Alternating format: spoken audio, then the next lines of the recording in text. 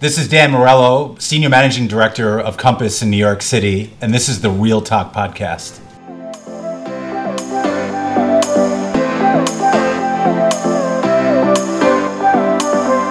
What's going on, guys? Welcome to another episode of the Real Talk Podcast. This is episode 66. If you guys had listened to episode 65 last week, I was with the Compass Leasing Director, Julia Siegel. Rentals in New York City are, in general, a very hotly discussed topic that not a lot of people want to talk about. A lot of people can relate to. A lot of people end up talking about it. There's a lot of anger in the field. There's a lot of frustrations in the field. There's a lot of, on the landlord side, successes and failures in the field. The topic is highly discussed within our sales meetings, but because it's rentals, it doesn't get the light that it should, just because it's, well, from a business standpoint, it's not a big revenue generator for brokerages. That said, about 80% of New York City residents who live in Manhattan, they rent. The majority of the inventory for people that can live in New York City are rental properties. So we're going to dive back in on a part 2 segment of the rental market with Dan Morello, who I'm about to introduce. But before we go there, make sure to check out episode 64, one of my main contractors, Phil Garcia. If you'd like to dive into the world of general contracting and renovation work in Manhattan. And before that, episode 62, actually, my Adam Pure. I'm still reading the book, The Kings of New York, who is one of the editors of The Real Deal. The Kings of New York is a real estate focused book. The Real Deal helped publish this book, which talks about all the developers in New York City, all the players from Kent Swig, Harry Macalo, and even who he's been in the news recently, Stephen Ross. Actually, was just recently suspended by the NFL before the book was published. But that's a whole nother topic. But today, I'm with Dan Morello. To give you a little introduction about Dan Morello, pleasure to have you on, by the way. Pleasure to be here. Very busy man. I first met Dan at Town Residential. At the time, one of the fastest growing New York City brokerages. I was recruited there around 2010, and then I met Dan. I think you joined around 2012. Mm-hmm. Prior to Town Residential, Dan was a manager at City Habitats for almost 10 years. At present day, Dan helps and oversees several dozen agents and teams that make up the Compass real estate world in New York City.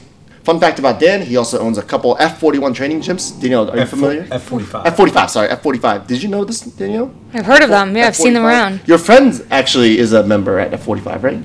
Well, Anna Klenkar. Oh, she's a diehard F45. Okay. Yeah. I'm always seeing her there, online. I didn't know what F45 was until earlier this year in May. I was bar hopping in Denver, Rhino area, and there's a F45 gym, and as an avid gym goer myself, I did not know what it was. So I peeked inside, drunkenly peeked inside and saw the push sleds, and I thought, oh, that's interesting. Have you tried it? I don't recommend doing it drunk. But I 100% would never do it drunk. But I did see the F45 gym. So that's interesting. I didn't know New York City had, you have 3 of them. 4 of them. 4 of them. Wow. Okay. You have one in Midtown East, one in Dumbo, one in the Lower East Side, and one in Flatiron. Very interesting. Is the, I guess we'll talk about this just a minute. Is franchise fees pretty expensive for that, or? Let's go to the nitty gritty. It depends on what you've negotiated at first, and their model's changing a little bit, and depends on your franchise agreement. But at first, and as of right now, we're still locked into a flat fee with the potential of it going to a percentage of gross sales, which actually doesn't do well for us here in New York City because gross sales are high versus your actual cost of operating. Right. So that's in discussions. Okay. Great question. Interesting. Yeah, I've always looked at franchises as a really nice side business. Yeah. Does it take up a lot of your time as a? I mean, this is your full-time gig as a real estate manager. It is. I can tell you. So we opened one a year for 4 years, and even during COVID 2020 when things were shut down. That was the only year we didn't open, but we did open one at the end of 2021. So it takes a lot of time in the beginning because we didn't know what the hell we're doing. Yeah. Right. And now that we've done 4 of them and sort of built out scale and systems, we could probably open 4 more of them in the next 4 months if we wanted to. Wow, that's amazing. And because we have systems in place, you've hired the right people, and really the hardest part for us in New York City is finding the space. Finding the space for rent. Well, finding the space at the right economic. Yeah. F45, does it have to be in a retail space or can it be upstairs? It can be upstairs, but the challenges you deal with that is noise. Yeah. Load bearing. Yeah. So like we don't two of our spaces. We have a tiny little entrance off the street, and then we go downstairs, which is ideal. Very. Because you're not dealing with any noise issues. The Orange Theory I attend every morning is also downstairs in the Yeah. basement. No windows, which is kind of dark, but I guess it's all right. As long as you have air circulation, you're getting fresh air, so you don't know what There happens is. behind the scenes. Is when you're looking at the space, you're looking HVAC. at all the venting. Yeah. You know, how do you vent this outside? How do you get the fresh air inside? So there's a lot that happens behind the scenes. And Wow. when you own a few retail, every time you walk into a restaurant or store, the first thing I do is look up and say, what kind of sprinklers do they have? How'd they do this? What do they do with the lighting? So Interesting. you start to see spaces in a different lens. Who do you use to scan for retail properties? Is it Jake Velasquez, Dave Graff? Shout out to my podcast Cornering guests. me. So as a broker, I know it's probably bad. We don't really commit to anybody specifically. I mean, there's a guy that has done 2 of our 4 spaces. Being that we're pretty visible in the market, we have a lot of spaces that are sent to us way pre-market. For example, okay. They know a business is going out of business, another fitness business, and they'll Right. say, you know, they haven't handed the keys back yet, so we're not showing, but we can get you in, type of thing. Got it. So we've seen during COVID, when everybody thought no one would move back to New York Ever. City ever, and there was nobody walking down the streets, we saw 56 spaces of Wow. pre-built out gyms in 3 months, and actually pulled the trigger on 2 of them. Amazing. Yes, a way to capture that opportunity. Yeah. It reminds me of Andrew Heiberger leasing 110 Fifth Avenue.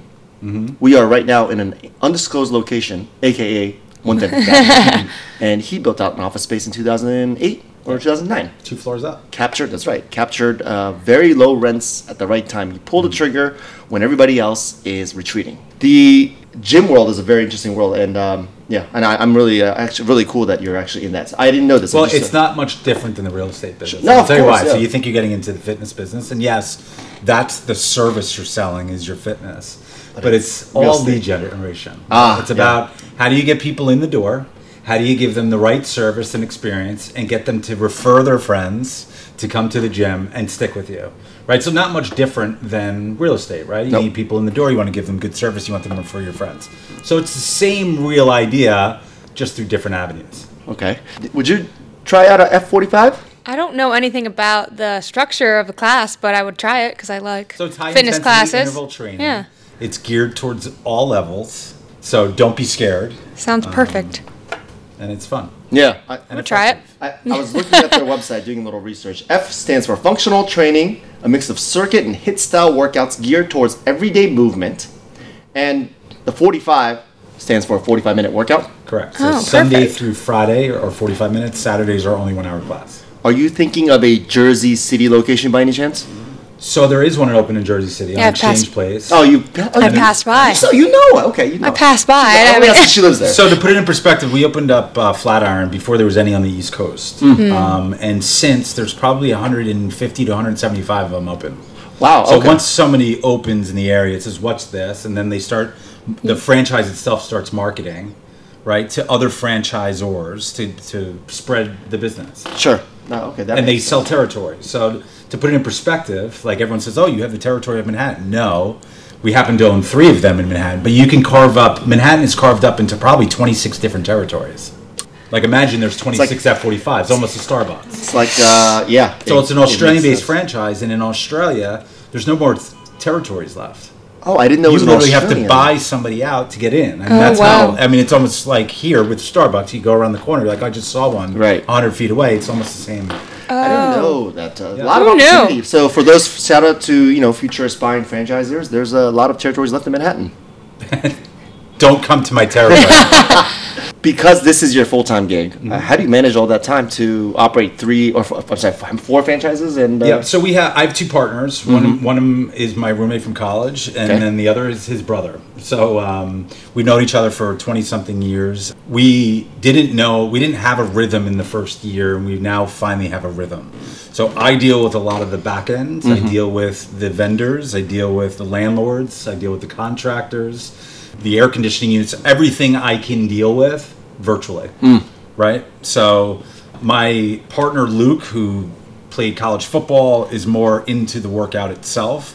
He's about the experience on the floor.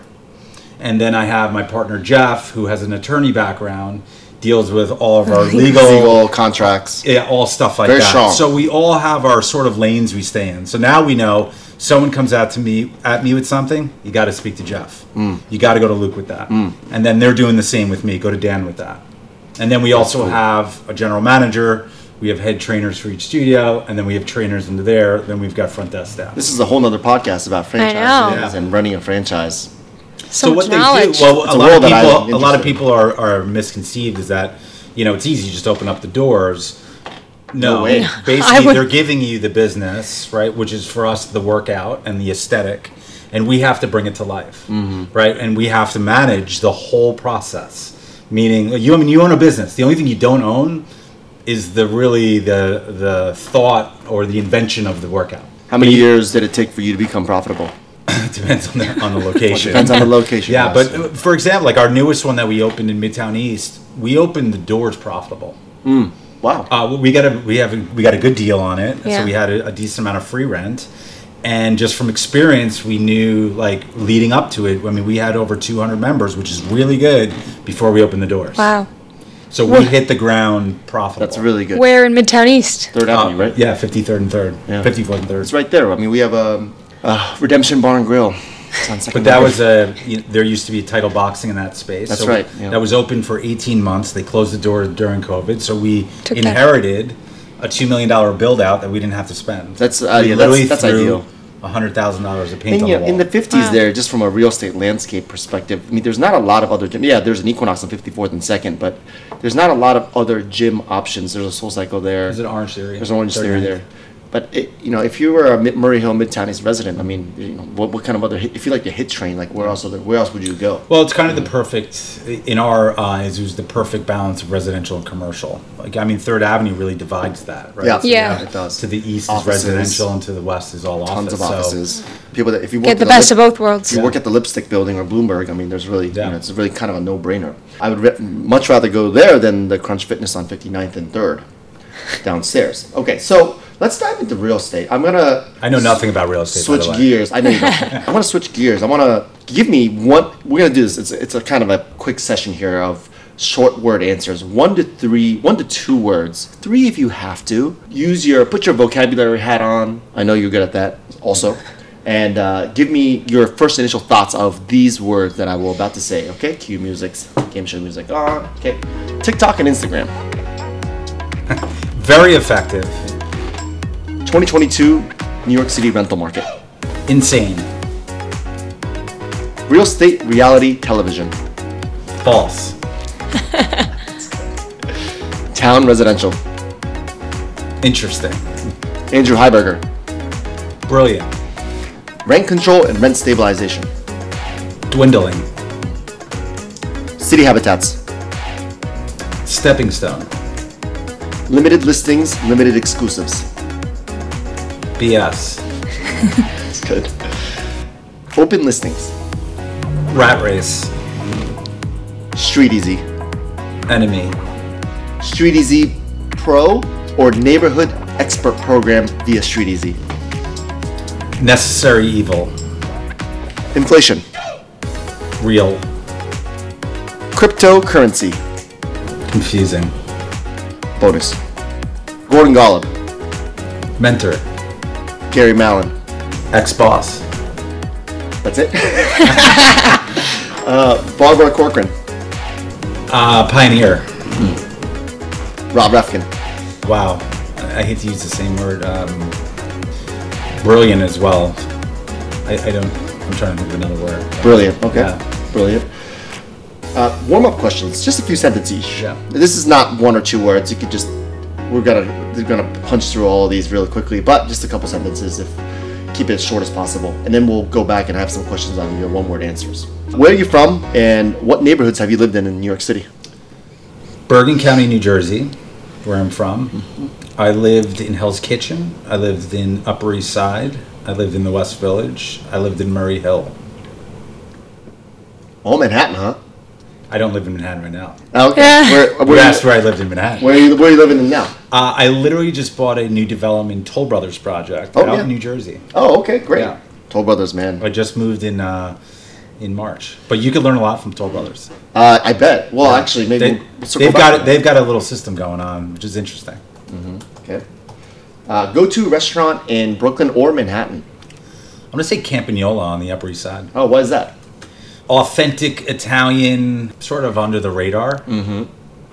Where's it located? 73rd and 1st. Okay. It's right by J.G. Mellon, huh? Yeah. Oh, 73rd and 1st. Oh, yeah. Okay, 73rd. Oh, yeah, on the southeast corner, there's an Italian restaurant there. I think it's mid-block, but it's on 1st. Oh, mid-block. On the okay. east side of the street. Oh, First okay, Avenue. okay. Got it. Campagnola. Okay. Check it out. I'll It's hard to get check it into. out. Is it? But you walk in there, like you're always sitting next to a celebrity or something like that, but no one's ever heard of it. It's It's flies because under the radar. middle of the block there is very quiet. Yeah, there's not a Yeah. lot of traffic there. Oh, rest in peace, Session 73. Did you know it Session closed? 73. It closed I recently. saw it. Yeah. Okay. What makes New York City the best city in your opinion? I think variety. You know, my history, you know, I lived in the city for 15 years. I moved out for 5, and I was bored as hell. Where'd you move out to? I moved out to Rockland County. Okay. You know, there's the same handful of restaurants. Yep. And of the handful, only maybe 1 or 2 of them is good. And when I say good, it's comparatively speaking. And just the fact of, like, here you can walk around the block, and it's great. It's interesting. There's people running around. There's a new store that opened. There's energy. And I feel like you don't get that anywhere else. No, I agree. Favorite New York City neighborhood and why? West Village. So I lived there for a quick stint in the middle of the pandemic. Literally June of 2020. I rented a short-term, like, furnished. Oh, nice. On Bleecker in Grove and Bleecker. Why did you do that? Long story. But Grove and Bleecker, and I lived right outside this little cafe. And I still don't know the name of it, but I would walk out, and just the tree-lined blocks and the quaintness of it, and it's like you've escaped New York with being in classic New York, if that makes any sense. It does. No, Absolutely. of course. That's why everybody loves the Yeah. West Village. Who doesn't like the West Village? I haven't yet to meet one person that has ever said, I hated living in the West Village. Yeah. Unless it was like a divorce or separation. And you know what, prior, I was like, I don't really get it. Like, everyone's going to spend all this money living in the West Village, and I get it. Yeah, now. this So, is it. Yeah. Yep, that's right. Do you have a role model in the real estate industry? Who and why? I hate to be cliche, but I would probably say Leonard Steinberg. I just think, Yeah. you know, there's a lot of egos in this business. 100%. There's a lot of, you know, lie, cheat, and steal mentality type of thing. And he has none of that and has been able to maintain a substantial business and be a top broker in the country. Yeah. No, I get it. That's Just I by think holding a high level. That's a very high cliche answer, standard, yeah. but that's always the right answer in my opinion Yeah. as well. Favorite city outside of New York City, or favorite state outside of New York City? Doesn't matter, and why? I'll give you Florence, Italy would be one of my Wow. favorite cities. Okay. I lived there You know right it very after well. college. Nice. Yeah. Favorite little escape nearby, I would say Long Beach Island, New Jersey. Oh, if right. anybody's Yeah, been a bunch of times. It's another hidden gem. I mean, you tell Huge. people from New York, Long Beach Island, they say, oh yeah, Long Beach, Long Island. No. Nope. Not even close. Yeah, so it's a little escape. You go over that bridge. It's an 18-mile barrier island. You're never more than a quarter mile from the water, and something special about it. What's that diner on the left side of the road on the northern part Chicken of and the the island? Egg? Yeah, chicken and the egg. That's The right. southern yeah. part of the island. Oh, it's the southern part. Yeah, that's right. Yeah. That's right. It's Chegg, it's called. one of the The best. locals call it Chegg, Oh. chicken of the egg. Yeah, so good there. Yeah. Actually, There's a line there for at least 15 hours a day because they're open 24 hours. Oh my gosh. Yeah, you go there at 2 in the morning. There's people eating fried chicken. Iconic. Yeah. Iconic. Love that area. And all the houses there are on. They're forward thinking too. They're all on stilts. Well, after Sandy, they Yeah. passed a new law that they had to.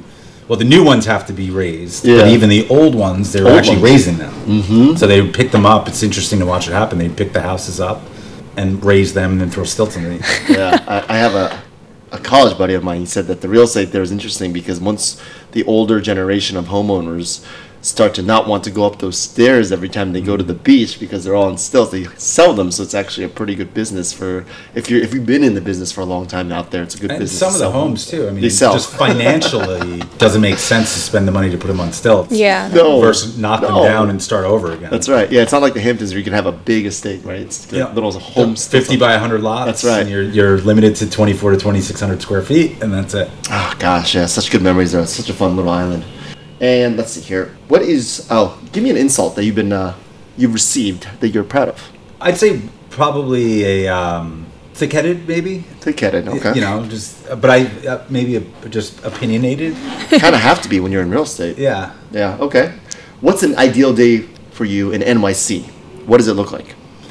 An ideal day in NYC. Started off with F45?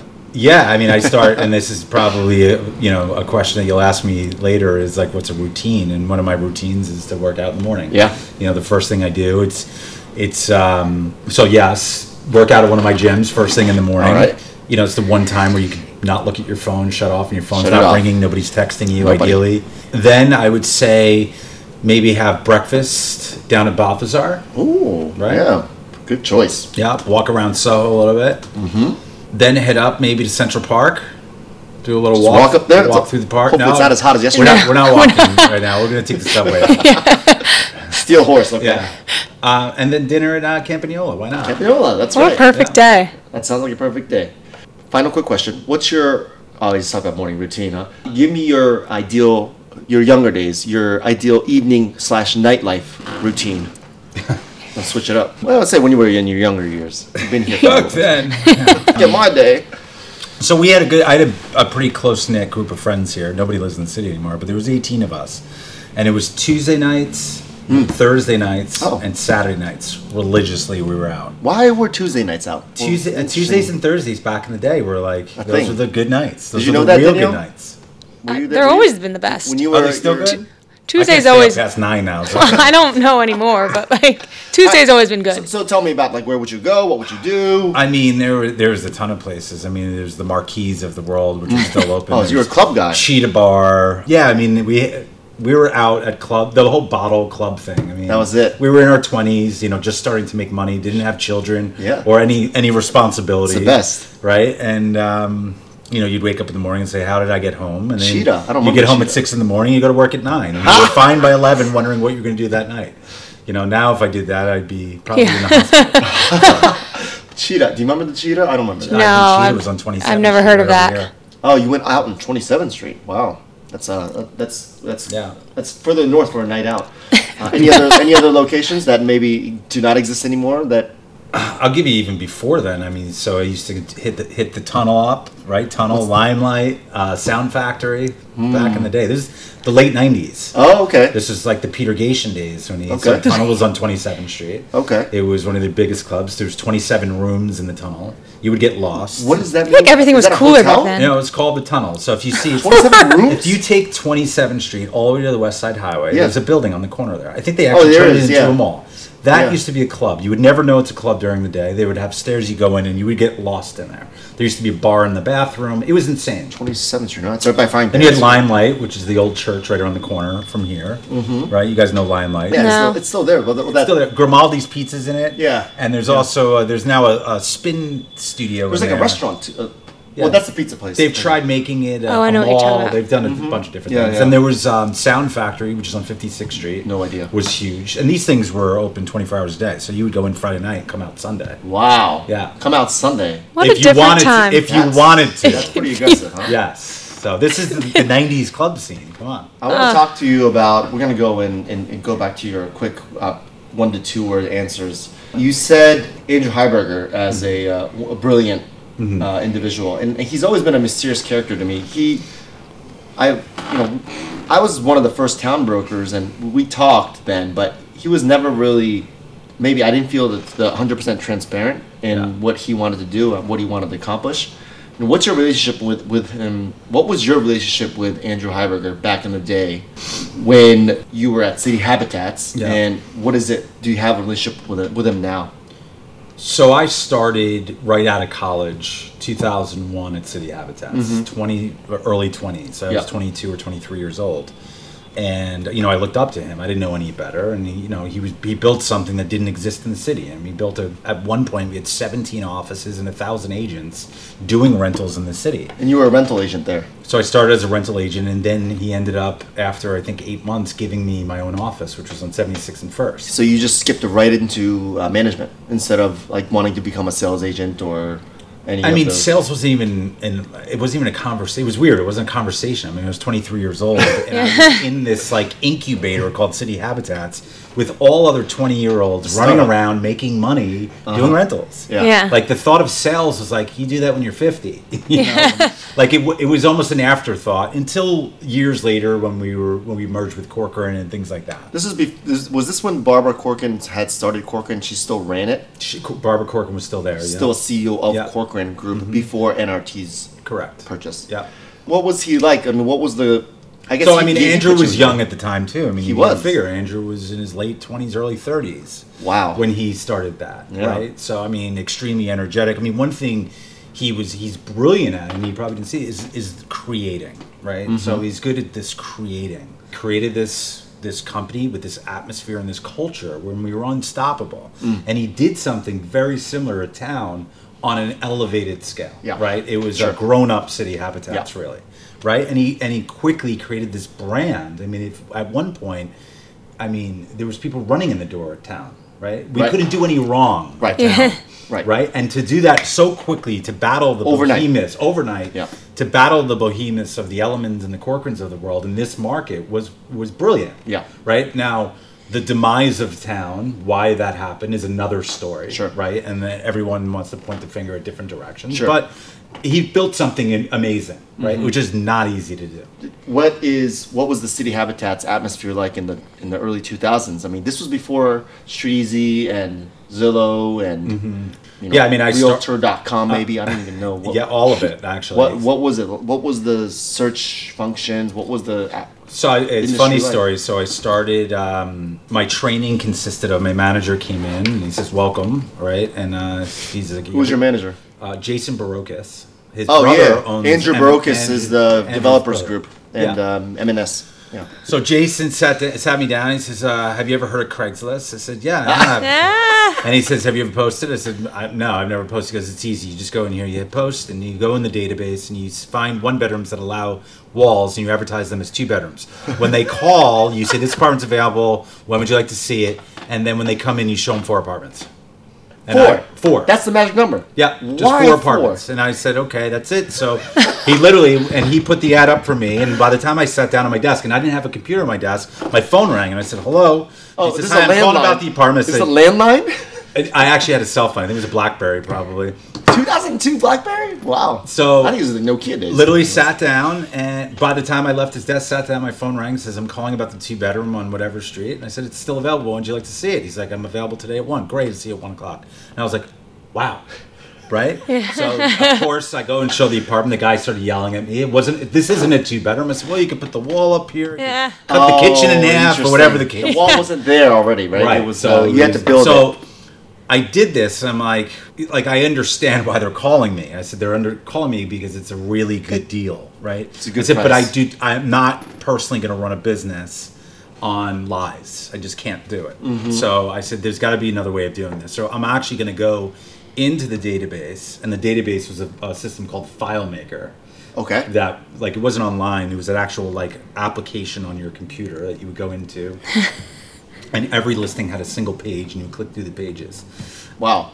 That's wild. Yeah, so I was like, I'm going to actually spend the time and go find the good deals. I'm going to go find the 1-bedrooms that already have the walls up. Yep. Right? And I'm going to really get to know the market. So I'm not going to base it off a lie. I know why they're calling me. It's a really good deal, but I'm actually going to go find the deal. So now, granted, my call volume lessened. Yes. But I was much more effective, and I didn't have to be so defensive in the beginning. Right. And what I learned is product knowledge is everything. So when I can get them on the phone, right, and I know, I ask them what they've seen, and I know every single apartment they've seen. I know that faces south. It's got the L line does this, and they were amazed because I really spent the time. Well, you didn't have a computer at your desk, so this is the difference of today's brokers. I couldn't just sit at my desk and what do I stare at Work the it. wall? Yeah. Right. So what you would do is you'd have to get there early in the morning. You would print out all the new listings, and I would just go walk around and look at them. Right. You'd have Like you'd go see them just go see them Yeah. in person. in Preview person. them. And now an agent looks at you. They're just sorry. He goes, I have to go see them in person. Yeah. And it's foreign to them. But there's You walk down the street, you know what's on the street, you know what the view looks like, you could actually see if it fits the queen bed, you know what it smells like when you walk in the lobby, you know the aesthetics of everything, you know what the hallway looks like, right? So if someone's explaining to you what they like in an apartment, if you haven't seen it, it's tough to really land it. And I think that's where and everybody's putting pressure on our fees right now, yet we're doing less, right? Interesting. Right? Yeah. So like they're doing the clientele right now is on StreetEase or Zillow, whatever they are. They're doing the same work that most agents are doing. They're right. Looking at these listings online. So how are you differentiating yourself? How are you adding value? How are you adding value? Yeah. No, that's a good question. I think the old school mentality of doing real estate and actually pounding the pavement yourself and previewing before anybody else, knowing the product, like you said, the street, the views, the lines, that if that gets lost, then I feel like the tenant side brokerage business will probably not be as prevalent as what it was back in the day. I mean, I'm not going to say it's going to die because everybody always needs help, but it's not going to be as effective if you're a brand new agent. I even get nervous for the suburbs. We don't see it here in Manhattan, but I get nervous in the suburbs where those agents don't show their sales exclusives. Oh yeah, I don't get lockbox. that. There's a Yeah, lockbox. I don't get that. Doesn't either. the buyer's agent just go? Just the But buyer. they don't know what the house. But they don't know how to show the house. I Yeah. remember when I bought my first house, the agent met with me probably because I was a direct. Oh, That's the only reason why she met me. interesting. Yeah. But she knew I was a young person coming out of the city. So guess what she showed me first? She had the music playing in the rocks in the back by the pool, right? I literally didn't even need to see the house. I said, this is it. There's a pool and there's a hot tub and there's music coming out of Take rocks. my money, sold. Right? Are Yeah. you kidding me? This is the burbs. I did not even need to see the house. But Small, she knew smart. and she showed the house perfectly. And then when I went to sell it through her, she never showed the house. And it drove me crazy. I said, I want Yeah. you to do what you did with me. Yeah, do the same thing. Yes. Yeah, I never got the lockbox situation. You also mentioned, what was interesting to me was you said limited listings and limited exclusives in New York City. You said that it doesn't really work. You don't like it. Why is that? And does it help the consumer? Does it help the client? Does it help the broker? So Who's just to interested? define the limited listing, you're saying an unwritten exclusive. For example, Managerian, BLDG, Solio Management. Those are more, I would say, open listings in my opinion. Well, right? not everybody can get it Not through everybody can get into a all of it. Managerian listing. Yeah.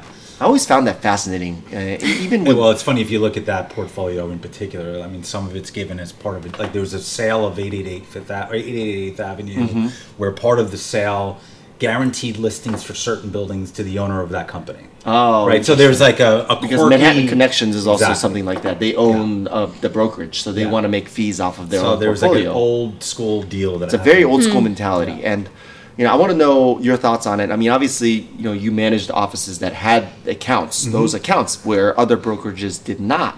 Coming from agency called DJK Residential, do you know Phyllis Pesnick?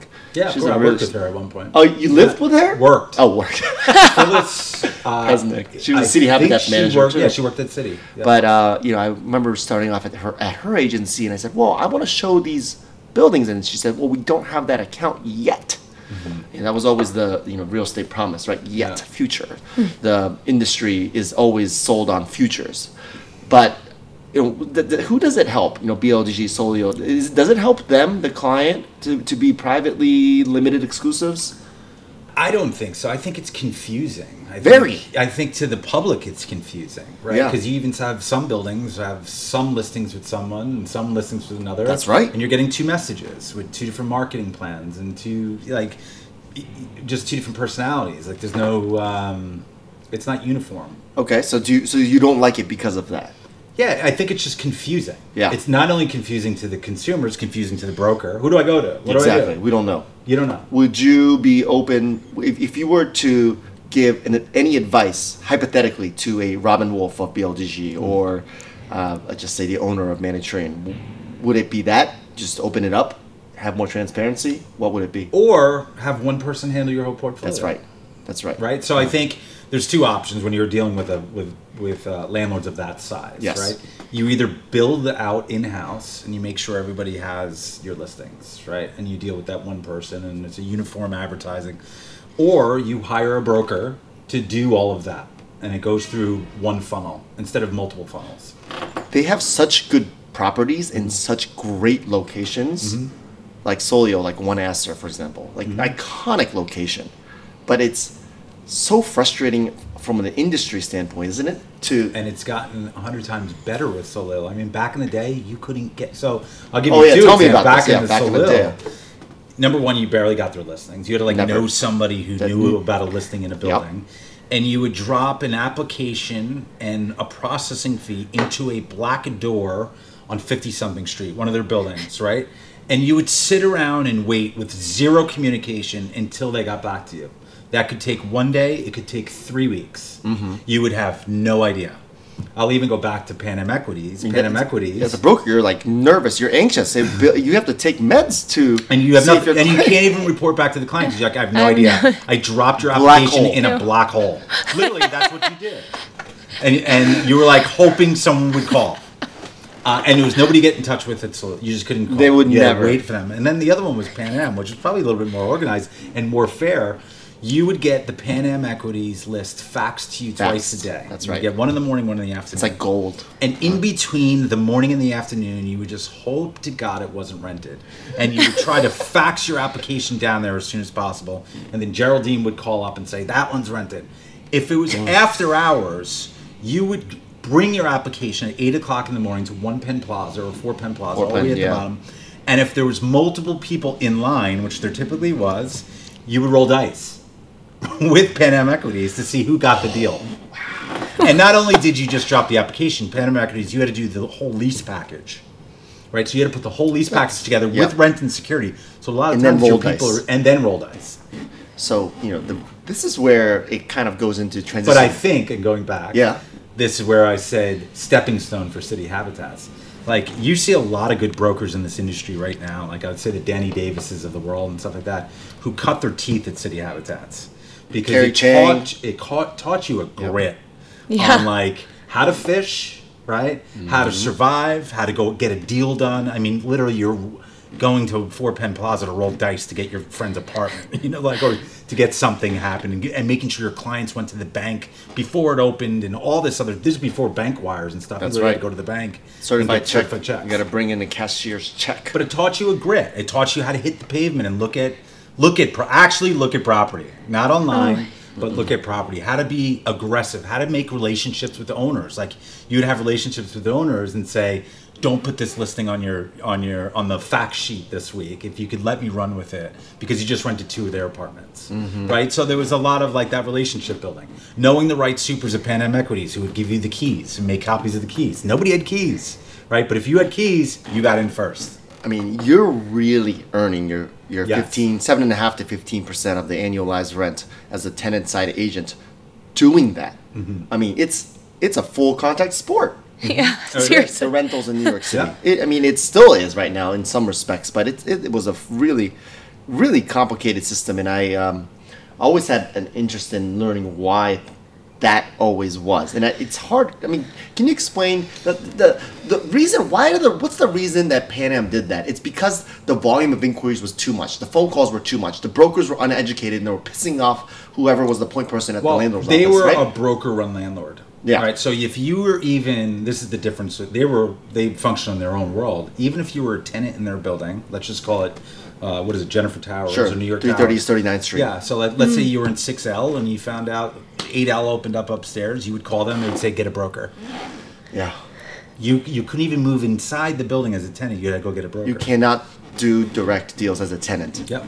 Same with Solio. Why is that? What's the benefit? Does it benefit the landlord a little bit? I don't know if it benefit. Well, I guess Reduce in order stress. for you to handle that as an organization, you have to scale up, right? So what do you have to do? You got to go hire people to answer the phones all day, it's right? Too much. You have to they didn't want to do you that. got to do all these admins, do all the leases and the riders and the back and forth, and I mean, as a broker doing it, let alone all they did automatically is they had 10,000 brokers working for them without having to hire call it another 20 people. It's just a phenomenal world. The agency on West 72nd Street, when I interviewed for one of them, it was, I believe, Barak, the Israeli guy who used to be a Juilliard musician. He works for Halstead now. But I was interviewing about agencies, and I asked them, do you have this Pan Am Equities portfolio? Because I want to be a rental agent and rent their homes or apartments. He said, no, but we are actually, and I was kind of interesting. Next month, we have an audition to rent their 2 to South Seaport or whatever, the most southern tip of Manhattan. Yeah. If we get, if we rent X amount of those apartments, then we get the entire portfolio. Yeah. I remember how excited that they sounded by that, and I was like, well, but aren't they doing a disservice by not just giving it to a lot of other agencies? Because I considered myself 10 years ago at the time a very good tenant-side agent, and I could rent these homes. I just need access to them. And they're like, no, we have to audition for it, and it just really just made no sense to me as an industry. But then again, I guess in the 90s and 2000s, and even when I joined the business in 2008, 2009, that was just the way it was. It's a different business, It's just old school New York. Yeah. Let's go into a couple deep dives. We talked about your early days at City Habitats. Let's talk about town. What did you learn there throughout the years? How did you grow as a professional? What were some of your takeaways working with Andrew and, I know Gordon didn't join, but, you have other personalities like Wendy Maitland and, my manager Itzy, who I still, I have a lot of respect for her. What were the years like for you? And then also, let's end with what were the last few days of town like for you? So let's back a little bit. City Habitats was, like I said, all rentals. Yeah. And it literally is when I hit year 7 there, when I had some of my friends start to turn and say, oh, I just bought an apartment. I didn't know you did sales, right? So then you heard that more and more, Sure. and it started to get at me, and the whole rental rat race was like, there's got to be a better way, Yeah. And that's when I went over, and then Andrew approached me about coming to town. It went from rentals to high-end sales, high-end rentals, right? So it was being able, I learned the rental market front and back, every apartment out there, et cetera. And now I got into a whole nother sort of business, which was higher-end sales and rentals. And just learning that entire market and process was in itself a learning experience. And then to switch from cold lead generation and teaching my agents how to cold lead generate, through Craigslist and Naked Apartments and all that. Yes. All the way to how to deep dive into your spheres of influence and where the gold is really, right? And how to mine your databases and things like that. That's how you sell, 4, 5, 6, 20, $50 million apartments is through your database, not through all these other That's right. means that you spend your time on. That's right.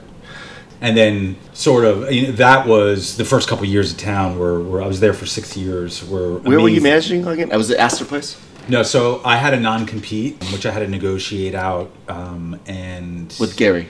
with Pam, Pam. which was my past answer. So I negotiated that out. I was released slightly early, but couldn't work on the Upper East Side. I see. So Andrew put me on 57th Street. Oh, He put me at the Crown Building. So I opened, Which is that now was a condo. 735th. I went there, I managed, and then came down and managed with Wendy at 110 Fifth. Oh, 110, the building that we're in right now. Yeah, so I managed that until the bitter end. So I could tell you the end of it, I was the last employee standing. I was actually broker of record. And you saw the writing on the wall, especially towards the end. And You were the last employee? I thought Brett Solomon was. Shout out, Brett. No. Good guy. So you saw the writing on the wall, and I had a business partner, Ryan Fitzpatrick. We co-managed the office together. And we said, listen, if this goes down, we'll just go down with the ship and figure it out later. We'll try to keep the ship together as long as we possibly can. And if it goes down, it goes down, but we're going to go down with it. I mean, people were calling us left and right. Are you going to leave? It's time to leave, blah, blah, blah. So the last, I remember I had a meeting with Jackie in the morning, which was our COO at the time. Jackie Fierro? Pastano. Oh, I'm sorry, Pastano. Sorry. So, and we said, Jackie, how long is this going to go on for? What's Andrew thinking? And blah, blah, blah. And then she's like, I don't know. And then literally we walked, I was at Irving Place. We walked over to here at 110. And then Jackie called us and says, can you come back here and meet with Andrew at 3? And we said, yeah. So we went back with Andrew, met Andrew at 3. And Andrew says, blah, blah, blah, I'm shutting town down. So we were like, well, what's the timing on this? 90 days? He's like, today. And I'm like, what do you mean today? Right now? I have staff in my office. I have 165 people on my roster right now. You go back to the office, you have a conversation with the staff, and we'll help them find other places. Literally. So on my way back, it was 4 in the afternoon. I think it was a Thursday afternoon. On my way back, I texted my staff. I said, meet me at, I forgot the place over here. Is a Spanish place on 16th for margarita. Boqueria. Something like that, yeah. So meet here for margaritas. Yeah. They're like, yay! I'm like, oh, great, yeah. Happy hour, let's go. So we ordered a round of drinks. I said, we've got some bad news. Unfortunately, today's all of our last days, and everybody started crying and this, that. And then I had to go back to the office after that And anybody who's in the office, I literally said, come back to my office. Everybody Which come back to my in office. real estate, it's not really that much because people are probably out There showing was a lot of whatever. people there. I mean, I there literally was, had okay. like 40 people in my office, like hysterical crying on a Wow. Thursday afternoon. And then it was... The brokers were crying too? Everybody... You know what the problem... Here is the craziest thing, and this, I think, speaks volumes of town. Like, there was people not getting paid at a point. Oh, right? we know. I have friends that had commission checks delayed for months. Yeah, on and it. they still didn't want to leave. Right? When you're not getting paid... There's loyalty. Yeah. That's usually like, I mean, we sometimes here, we go 72 hours and people are ready to jump out the windows, right? I mean, people legitimately, we're not getting paid. And like, I had people in my office being like, but I love it here. I don't want to go anywhere. Yeah. You know, which I think speaks volumes of Yeah. the company The and loyalty. the culture. And yeah. The loyalty, yeah. That loyalty. So we have, in my next 10 days, which I was going to be like, I'm going to focus on myself, was focusing on placing 165 of my agents at other companies. It Did was you... insane. Oh my God. So what were your recommendations to the agents then? So I brought about 60-something people over under me to here. To Compass. And I was helping them like... Because a lot of them had left. I mean, a lot of your close friends / agents that worked had already left before they closed. We actually... 110 was in its own bubble a little bit. Like we had Steve Gold there, Dana Power. Oh, yeah. We had a Steve. nice crew there Okay. that was pretty solid. Yeah. It was like the Esther places. There was a couple manager changes there where a lot of people had left at some of the other offices. But Right. 110, we were still going pretty strong. So what were you saying? Oh, you should go to Element. You should go whatever. You should go to Corcoran. You should go to Compass. Depending What was on the person, yeah. like what is your Most of the people went to Compass. most? Okay, yeah. Shout out Sean Hughes, my good friend. He did you tell him to come here? He did come here. He did. I know. Yeah. Him and Ayin came here. Well, Yeah. that was Ayin called me. He goes, "Where am I going? Where are you going?" That was literally his conversation. I said, "Sit tight. I'll have somebody call you." Sounds like Ayin. Yeah. Shout out Ayin. We have a lot of shout outs on this episode, huh? I like the reminiscence of the old days there. Well, let's go back to rental since this is our topic of this episode. A lot of anger in the rental market. And I think it's because partially maybe 10% of it is because of what we talked about, roll the dice. Yeah. This year has been especially difficult for tenant side business, and a lot of renters moving into the city for the first time has been very frustrating. We get accused, it's always our fault, right? It's always the always broker's yeah. fault. We get accused left and right of discrimination or unfairness or whatever it may be. Or broker to broker, direct deal. That's right. Yeah, that's right. We get a lot of just hate and anger and just, Danielle, you deal with the brunt of it, Yes. a lot of it. And it can be mentally draining, right? Absolutely. Yeah, it can be mentally draining. What's broken about the New York City rental market, in your opinion? Why is it broken? And how can it be better?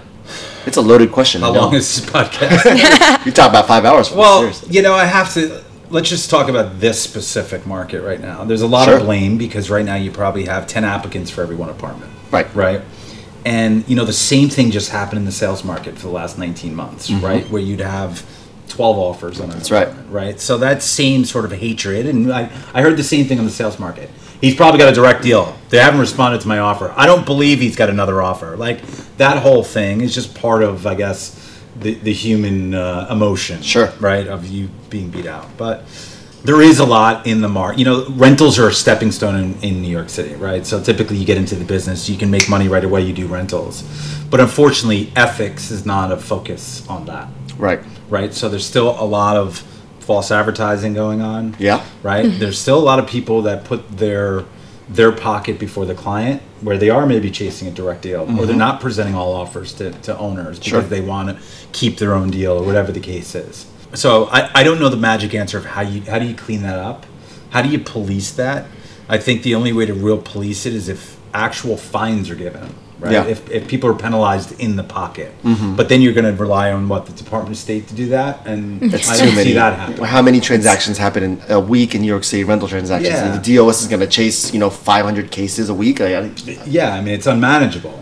So So, as a renter moving, whether you already live in New York City or you're coming into Manhattan, how can these people navigate the rental world, whether with a broker or by themselves, without just being stressed, or do they just have to have rich families and high-end jobs? Like, what's the solution here? Well, it's not easy. right? It's certainly not easy, but I would say, hire a broker if you can, and hire a good broker if you can, right? Yeah. It's never going to be stressless. I actually think part of an agent's continuing education should be to move every 2 years. Right? To actually move and be on the other side, a renter or a buyer on the other side, because we're like, my buyer's crazy. Well, have you moved in the last 2 years? You'll be crazy too. Yeah. Like, I literally had one of my agents just buy a place in Brooklyn, and she's ripping her hair out. So I said, you're the crazy buyer. You are the crazy buyer, right? That's right. So I recommend you go through the process yourself. That's a great idea, actually. It's part of your continuing education. Yeah. Have you moved in the last 24 months? You must buy a property every 2 years. Oh, yes. Great. Yeah. I would love that. That qualify. But hire a broker that knows what they're doing to navigate and deal with all the BS that happens, right? And who ideally can get you from A to Z as quickly as possible. Mm-hmm. Let's go to one of the reasons, whether you're a politician or whether you're just a normal citizen like us, the reason why New York City rentals is as high as it is not just because people want to live here, but also likely because there's rent control and rent stabilization that is absolutely crushing the inventory in New York City. There was a study done by Value Penguin of the 3.191 million occupied housing units in New York City. A little over 2/3 are rented, while less than 1/3 are owned by the people who live in them. That's point one. Point two, there's a lot of investors. Point two is uncurbed. While only around 1% of New York City rental units are rent controlled, approximately 50% of the New York City rental units are stabilized. So rent stabilization generally applies to apartments in buildings with 6 or more units constructed before 1974, and that includes co-op conversions and condo conversions. So there's just a lot of inventory tied up in the rent stabilized market. If maybe, I'm not saying 50%, but if more of these apartments were quote unquote deregulated as free market apartments, wouldn't that just increase the inventory all throughout Manhattan and lower on the aggregate the average rents? Yeah, I mean, just because there's more supply? It's supply and demand, but Yeah. the question is, what do you do with the people living in them? That's right. And that's the question everybody's, up against. So what are you going to do with the 76-year-old woman who's been living there for 40 years? You said it was dwindling earlier, but is it dwindling? You said in your one-word answer about the stabilization.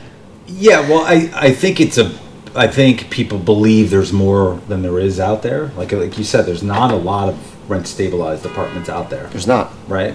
So, and it's getting less. But I think part of the problem here is the fact that landlords can't deregulate them right now with the rent law changes from 2019. They cannot. That's right. Right. So you have an example is you have that rent controlled tenant who was spending $650 a month.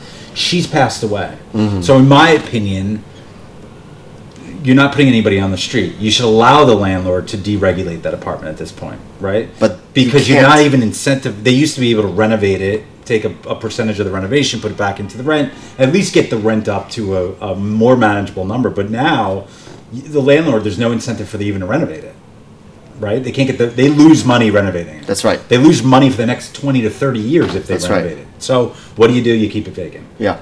Right? Until you could potentially combine it with another unit, or there's a few different loopholes for you to get out, to get the rent up a little bit. Mm-hmm. So I think that is certainly hurting us. Yeah, big time. I don't think that solves the issue right now of supply and demand. Mm-hmm. I think it's a blip on the radar for that, and I think what we're dealing with right now is a multitude of factors. What's a good solution for this issue that we have here with these stabilized apartments being stabilized and landlords not wanting to release them because they're 75% under market? I mean, the solution should be some sort of compromise between the old law and come up with something new. Mm-hmm. Like, there's got to be an incentive for an owner to turn the apartment over to make it livable and also make money, mm-hmm. right? Because the cost of doing business, including for landlords, is only going up. So for me to go ahead and spend $100,000 renovating it when I'm not going to recoup that for the next 30 years makes zero sense to anybody. Yeah. And let's just say even if I didn't have the money, I just can't do it. Yeah. Right? Let alone the people that do have the money, why would I do it? There's no point. There's no point. It just does not make business sense. I think socialism is working to... Unless the government wants to say, well, we're going to give you... tax credits, or whatever it is, to renovate it. We're going to give you the money to renovate it. Right. If you're going to house our people. Right. Right? So we're going to solve two problems here. You get to renovate, you get the money to renovate, and we put somebody who needs the apartment in it. That's right. That's another solution. That's for sure. It's kind of like winning the lottery. If you're on the tenant side, and Right. you get to go into a stabilized apartment that's actually renovated and Well, works. yeah. Well, usually it's not even habitable if it's not renovated. But just imagine someone living there for 45 years. Yeah. Right? Yeah. You're dealing with the toilet is in the kitchen or whatever the case is, right? Alphabet City is all. Yeah, the all electric over. is outdated. Like the place needs to be gutted. Yeah. When you think about the New York City rental market, and it's not like any other market, I believe, in America. I heard maybe Harvard Square is very similar, but outside of that, it's a very niche market. What do you think the brokers can do to make the experience better for consumers, and what do you think the consumers should know to make sure that their experience is also better moving into the future? Transparency, Sure. right? So just make the process much more. For brokers, you mean? Yeah. Yeah. Well, brokers and consumers. Yeah. Right. I don't know. We're not the holders of information anymore. No. Right. And everybody maybe think they are, but we're not. Right. So we're just the advisors and getting people through the process. So if you could just increase that transparency. Before, just to wrap up, I know we're running out of time here. Just one final question: your experience with managing these real estate agents. How many agents do you manage? These real estate. These brokers. Who? I How have many? 219 right now. 219. That's it. Yeah. Oh, but do you guys fight over like between managers who gets what brokers? Like, I don't want this agent. No, to... so it's funny the way we're structured. I'll be again transparent with you. Yeah. Is for 16 years I was compensated on production. Yes, We're not compensated on production here. that's right. You're not getting a piece of our pie anymore. So we are compensated on retention and a few other metrics. So we want to keep you here. Yeah. Right. So, but if you come to me, Talk, and you say, and I don't manage Talk, but I'm using him as an example. But if you say, Dan, we're not a good fit, right? I'm not going to get offended. Yeah. And you're going to say, I want to work with Danielle. Yeah. Right. Where previously I would do everything in my power To keep you. say why Danielle's a bad idea, right? Because I lose production, right? So it really works here, and we don't fight. So the answer is we don't fight because we're not incentivized to fight. We're incentivized not to fight. Not to fight. Right. That's a really good, interesting business model. Yeah. If I were to say I'm going to go to said brokerage, now that's a different conversation, right? Oh, yeah. Let's just say, I want to go work for Serhant, and then go join my boy Sean McPeak. Shout out Sean, or Maggie Wu. I think she was your agent. Was she your manager? Maggie? Maggie. Anyway, shout out Maggie. She's great. She worked for Serhant. What would you say to that agent? I mean, number one, it depends on their business. Let's just say they're good. Yeah. The top 25% brokers. Well, I would find out why are they really moving? What is not working for them? Why are they moving? Why do they think just someone want to explore, maybe. Well, I don't think any good broker just wants to explore. All right, maybe they're getting some business. Yeah. Maybe Serhant is giving them a listing. Yeah, well, maybe that is it, right? And if you usually dissect that, like, what is the listing? Is it in writing, right? How many people are going to be on that listing with you, et cetera, and does it make financial sense for you Sure, okay. to do so, right? So And if it does, would you agree and let them go? Or would you still fight it? probably both, to be honest with you. Well, listen, I always listen. This is my third company. My second company, I didn't have a choice, right? That's how you had no choice. And my first two companies were the same owner, right? Sure. So Yeah. I'm a loyal person at heart, right? So Very. if I could have been with the same person for 20 years potentially. So I think most people, I never hear of people that have moved and something revolutionary happened, right? Right. Other than more natural growth, I do think. Here is a little bit different where if you adopt and use our tools, et cetera, it will enhance your business. Sure. 100%. But I don't think, and I think this is where a lot of brokerages throughout the country don't really have a shot because they're not investing in it. They're not, yeah. We're going to wrap up here. Danielle has one last final wrap-up question for you, and then we'll be on our way. Do you have any future predictions for the rental market? Like, how do you see the year closing out? I think I don't think you're going to see major movements for the rest of the year, right? Now, granted, historically, you may see it slow down come December. Sure, after Thanksgiving. historically, yeah. But I think it's going to be directly tied to unemployment, right? So you could always follow the rental market is usually tied to the employment rate, right? And this is part of what's fueling it. Everybody has a job right now. Some people have two jobs, right? So, and I was talking to a landlord today. I said, what do you believe is fueling the market? And I said, the student population is a whole thing right now. So, like every student who didn't come to New York for the last 2 years is coming here now. And then what they're seeing is a huge influx of hiring from all the huge law firms and the consultant firms and whatever. So until that, people start laying off, because a lot of people are paying the highest salaries they've ever paid, right? Now, as demand scales back, right, they probably don't need all these people that they scaled up to meet demand, right? So you're going to lay off people, right? And as that unemployment ticks, people are not going to be able to afford the huge rents that they're paying right now.